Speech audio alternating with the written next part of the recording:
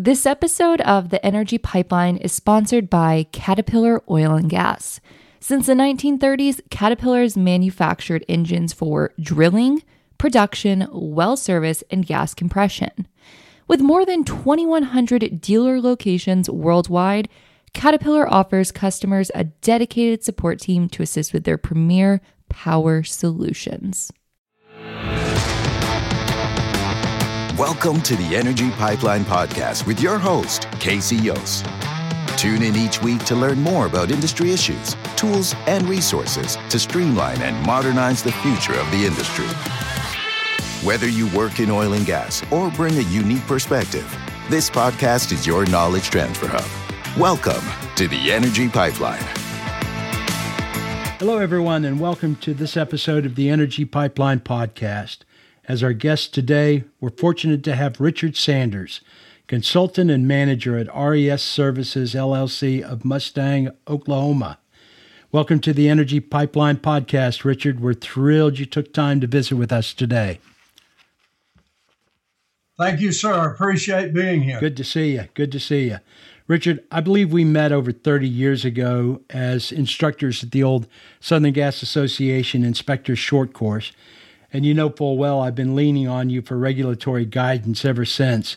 So for those people who haven't been calling and asking you a question once a month for the last 30 years, can you take a few minutes to share a bit of your background with our listeners? You bet. Like a lot of folks, back in the early 60s, struggled to get through school. Once I got out of school, I went to work for Mississippi Valley Gas, which is an Atmos property now. They were a medium-sized distribution company covering facilities in the state of Mississippi. And I was lucky enough to work in all kinds of departments. I worked in general office engineering. I worked in district engineering. I worked in the meter and regulator shop. I did just a little bit of everything. I had high pressure Mueller stop-off work. I was responsible for corrosion requirements when I moved out into the district. So I got a pretty good background of what building pipelines and operating pipelines, et cetera, were.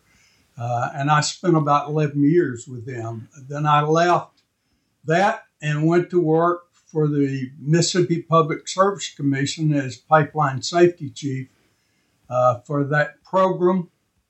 I started coming to Oklahoma City to the DOT training and found that I could be helpful since I had those field experiences, and left the state and went with the federal government as an instructor, and ultimately became the director of the training program here in Oklahoma City. So it's been a wonderful career, lots of good friends, and hopefully we've made it through this regulation, as we'll talk about today. Yeah, well, good. Well, thanks for that background. Mississippi boy makes it good. There Amen. You go. So now I know there are 50 titles in the U.S. Code of Federal Regulations, and Title 49 addresses transportation. Title 49's got 9 volumes, 12 chapters, and almost 1,700 parts to it.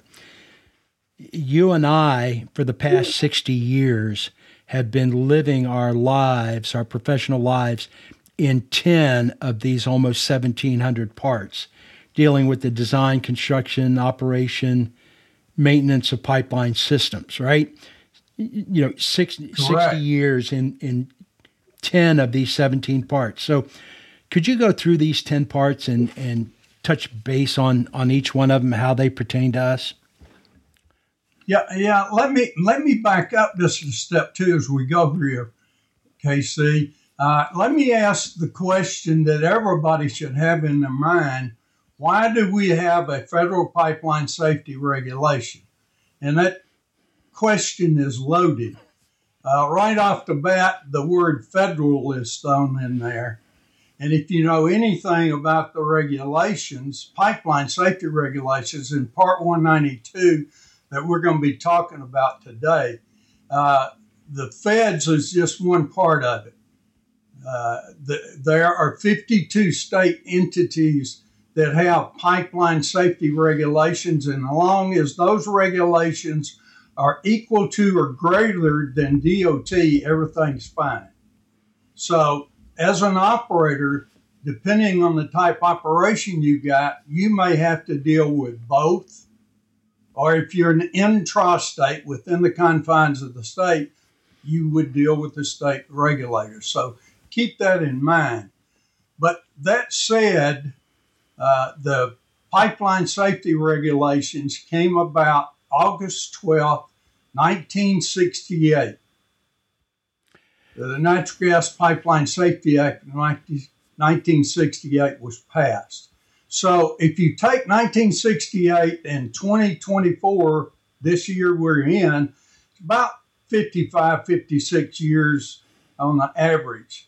And that's something to keep in mind as we talk through this today, because you're going to find there are 134 amendments to this regulation today, which means you've got about 2.5 rule changes a year.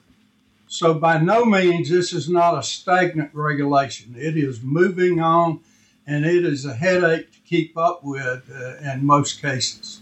Well, dynamic flow is always tougher to model than static flow. So fair enough. I get your point. Can I just kind of launch into why? Let's answer that question. And if I tell you back March 18th, 1937, the New London, Texas explosion of a schoolhouse killed 298 children. Mm-hmm. That's something that shook us. March 1965 in Nacogdoches, Louisiana, there was a transmission line explosion that killed 17. January the 13th, 1967, New York City, they had to call out 63 fire companies to put out fires that led to 7 injuries and 19 families with no homes. So February the 16th, 1967, the president sent to Congress a message about his concern with pipelines. And need I say more? August the 12th, 1968, the Natural Gas Pipeline Safety Act was enacted.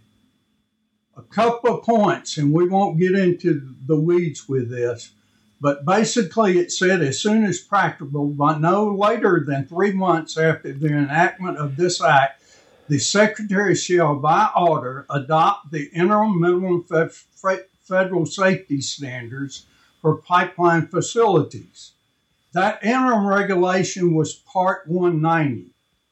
Please do not get Part 190 interim regulations confused with Part 190. As we talk through this, we'll see that they're two different animals.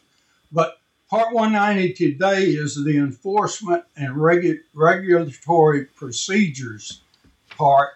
So there's certainly a big difference in this.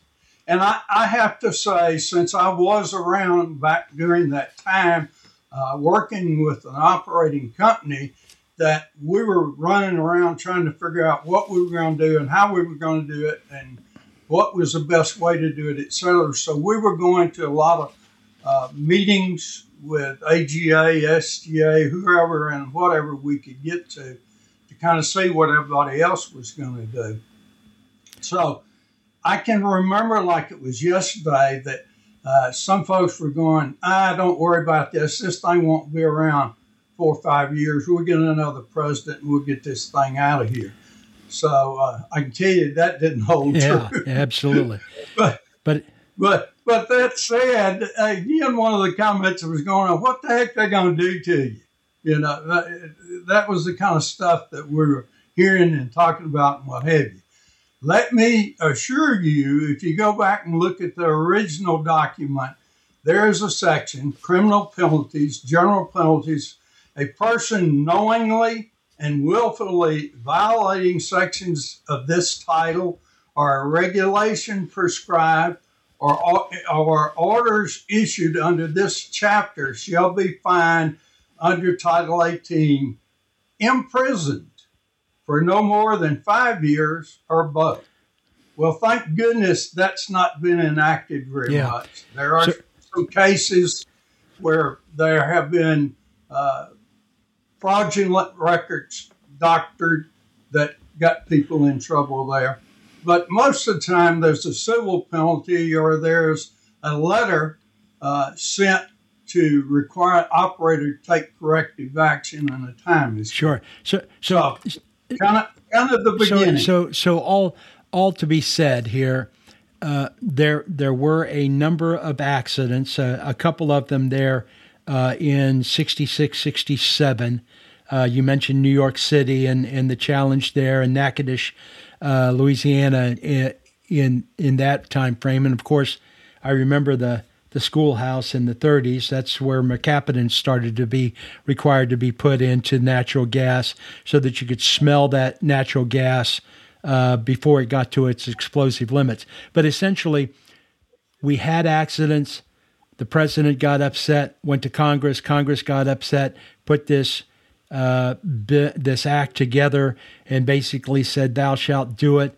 Those who didn't want to go along with it, that the "thou shalt do it" had a big stick behind it to basically put them into line. So one thing begets another, begets another, begets another. I totally get that. So let's talk about 192 in particular and how it evolved. Now, the federal regulators didn't start with a blank sheet of paper and start writing 192. Can you talk about the history of 192 a little bit? You bet. We talked about just moments ago, Part 190 was the interim regulations. Basically to it. It was that the industry's documents that they had out there that could be pulled together. The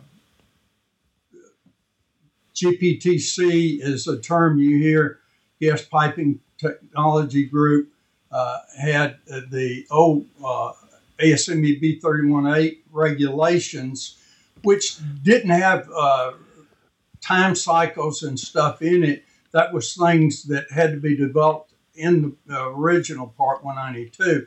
But that became the interim regulation, ASME B31 code, if you will, Part 190, and it went through until Part 192 was published. And I mentioned GPTC, a great organization of regulators and industry and general interest people, et cetera, that try to write guideline material for the different requirements within the regulations, whether it's Part 192, 195, 193, et cetera. They are there to help try to write guidance. It's not always possible, and if you look at it, you'll see that there's a lot of areas never been addressed or they didn't see the need for it, that the regulation was appropriate as is. But you need to be careful. It is not adopted by the regulation, and you can sometimes get in conflict between. I got you. So when 192 was being created, was there a collaboration, a great collaboration between the regulatory people and industry to come up with 192, or was it all done in a back room somewhere and the regulatory people said this is the way it's going to be? I guess you really could say yes to both of your comments, but yes, it was open to the public, any and everybody that wanted to participate and talk about what should be done, shouldn't be done, should be incorporated, shouldn't be incorporated, had their opportunity. And Joe Caldwell, Will Jennings are two names that pop up that, thank goodness, I had the opportunity to know and gain knowledge from when I was getting started out in this. And they worked diligently with industry and the regulators and Congress and the states, et cetera, are trying to get this pulled together. I got you. So the natural gas regulations were written. 192 was written, then 195 was written after that. Correct? Absolutely. Was 192 completely finished before 195 was started? I don't think there's any such thing as complete. It's always been an ongoing program. All right. I stand corrected. All right. Yeah. So what about the process with 195 with the liquids? The process with 195 is essentially the same thing as Part 192, except we're dealing with liquid requirements versus gas. And if you'll let me park it there, I'll cover a little bit more later on to make these things come to sense more. Really, what I need to do is back up so that those that might be listening and are new, we're throwing around all these acronyms, and I really need to try to clarify that before we start jumping off into Part 192, if I may. You've got the floor. All right. Let's talk about acronyms. If you hear the term DOT, what does DOT mean? Well, who knows, unless you looked at some of this stuff. But DOT stands for U.S. Department of Transportation. So if we say DOT is doing a regulation, we're talking about U.S. Department of Transportation. The next one that you hear that gets people all tongue-tied is PHMSA, PHMSA, acronym for Pipeline and Hazardous Materials Safety Administration. We're not going to talk hazmat today. Matter of fact, I couldn't. We're going to talk pipeline. So we'll talk about that specific part of PHMSA. And if you look at the pipeline part, Office of Pipeline Safety, OPS. We use OPS instead of having to say Office of Pipeline Safety.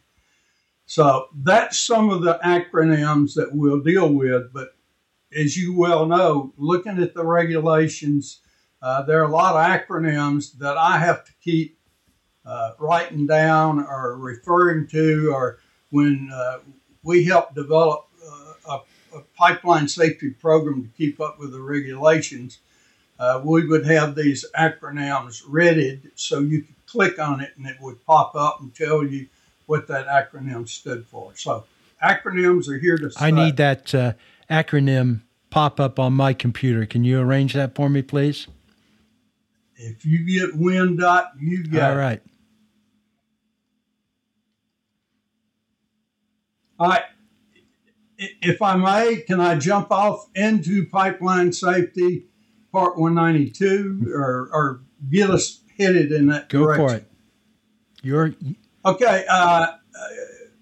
As you have said, and we need to let everybody know this, federal pipeline safety regulations, please keep in mind states. But what regulations does DOT cover? And as you indicated earlier, there are 10 regulations. Part 190 is pipeline safety enforcement, regulatory procedures, not the interim regulation. Part 191 are transportation of natural and other gases by pipeline, reports that you're reporting, 7100 forms, etc. Part 192, transportation of natural and other gases by pipeline, minimum federal safety regulations. And if you believe that minimum term, you're wrong. Because if you go in and look at the regulations and changes made, a lot of the regulations are written based on state of the art. So don't get carried away saying we're just doing the minimum. We're doing the maximum in most cases. Part 193, liquefied natural gas, LNG. Part 194, response plans on onshore oil pipelines. Part 195, transportation of hazardous liquid pipelines. Part 196, protection of underground pipelines for excavator activity. Part 198, regulations for grants to aid state pipeline programs. In other words, the state comes to DOT and gets funding to have their state programs to do the intrastate facilities. And then Part 199 and Part 40, which is drug and alcohol. And again, I don't know anything about it. I don't take it, so I can't talk about it. Okay, well, good. So we've got those 10 parts out of the total almost 1,700 that's in Title 49. That, like I said, we've lived our lives through.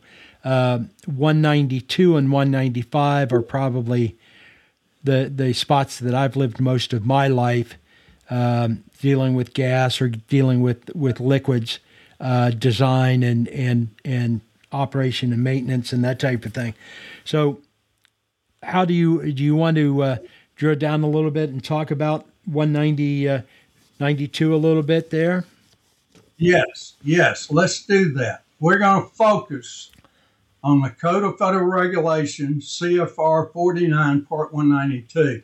A funny thing, I've been in this for 60 years, and CFR, I still get hung up. I look at CFR. What the heck does that acronym mean? I just said it. Code of Federal Regulations, CFR right. 49, Part 192. So, again, I don't have any problems when somebody gets wrapped around the axle on an acronym. We'll get it solved, but you're going to have to deal with it. Part 192, transportation of natural gas by pipeline, minimum federal safety requirements. I said it earlier, say it again because it's important. Current as of Amendment 192, 134. There are 134 amendments. And actually, if you go in and look at the details on these, you may see a 134A, B, or C. That's where they have to go in and clean up, fix, or something that got published in the Federal Register, and they have to do a legal process to make changes and fixes. And again, I will state that's August 1st, 2023. I didn't go, I probably should have gone in this morning and looked, but I don't think there have been any more amendments until 134. You get amendments on all these other regulations I'm talking about, like Part 195 liquid regulations. They've got the same process going on, and you can look and see what those have been and look at the details of it and see what regulation sections it covers. I told you about 1968 to date, and there are 2.5 changes, so keep that in mind. It's fluid. Within Part 192, there are 7 retroactive subparts. And if you've got old facilities, pre-1968, you've got to deal with retroactive. Or if there are new regulations being published that are retroactive, any pipeline facility you got in operation has to comply. So that's A, which is the general requirements, I, which is corrosion control, which gets us a lot of headaches, K, operating, L and M is operating and maintenance, and I have those highlighted on my brain because whether I'm doing regulations or whether I'm doing engineering design work or whether I'm doing litigation or what have you, L and M seems to pop up. And if you stop and think, operating and maintenance is basically what we do with these pipelines. So L and M, the 600 and 700 series, you need to be familiar with and understand. Then we have O and P that's added to that requirement. Those are retroactive. Then there are 9 non-retroactive subparts, B, C, D, E, F, G, H, J, N, that are in the regulations. for me, in my code book, I have the retroactive subpart black, and I have the others red. And, you go to A, which is general, B, which is materials, C, which is pipe design, D is design of pipeline components, E is welding. And so you just go down through the list until you get to where you want to. If you want to go to corrosion, you go to I, and you get that. If you want to go to operations, you go over to the 600 series. So Richard, a couple of thoughts here, if you don't mind. One, if something is retroactive, there is a time frame for the operating company to modify the system to be in compliance with the new regulations, right?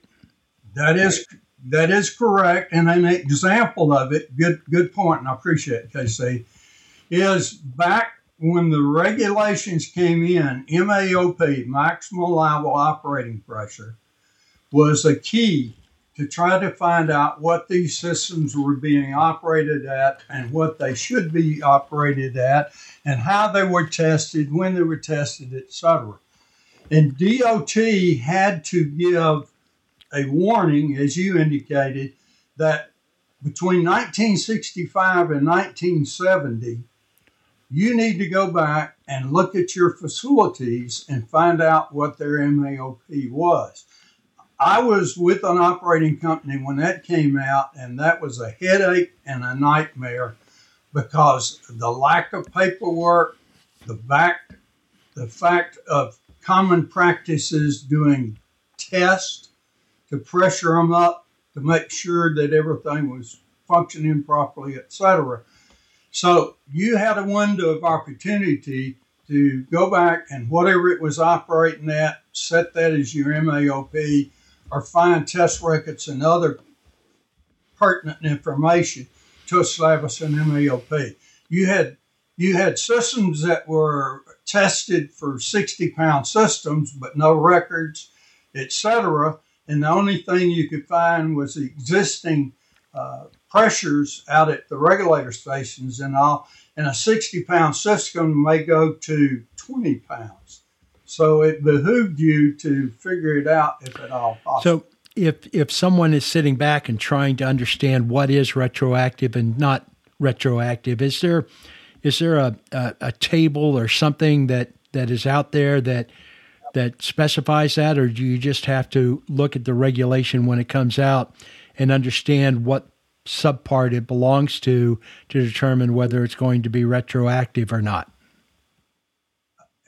You kind of have to figure it out. Like I said, on the MAOP stuff, that's written into the regulation and specifically talks about pre-regulation, post-regulation type stuff. So you reading that, you've got to do it. And I'll be honest, when I left back in 2011 on the regulatory side, we still were coming up on systems that had never had the MAOP established correctly. And the sad story here is you have no MAOP, so you're at the mercy of the regulators to help you establish what that's going to be. So that should have been done correctly, and there should be record keeping. Of course, nowadays you can't do anything without records, but good records on your MAOPs on these systems. So it was critical, and it's still critical.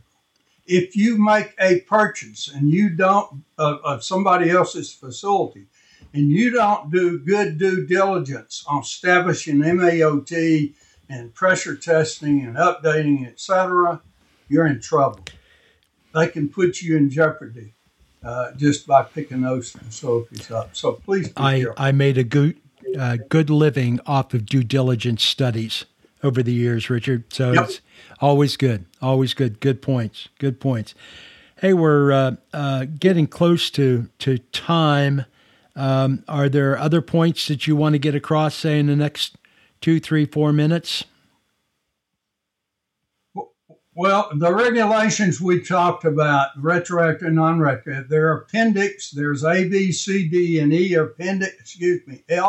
appendix, probably one talking for 192 that comes up.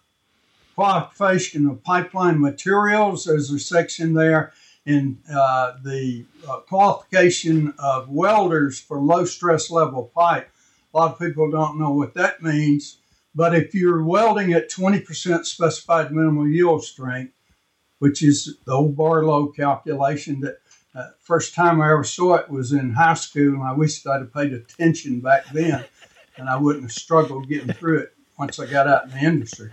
But that requirement is for low stress level pipe.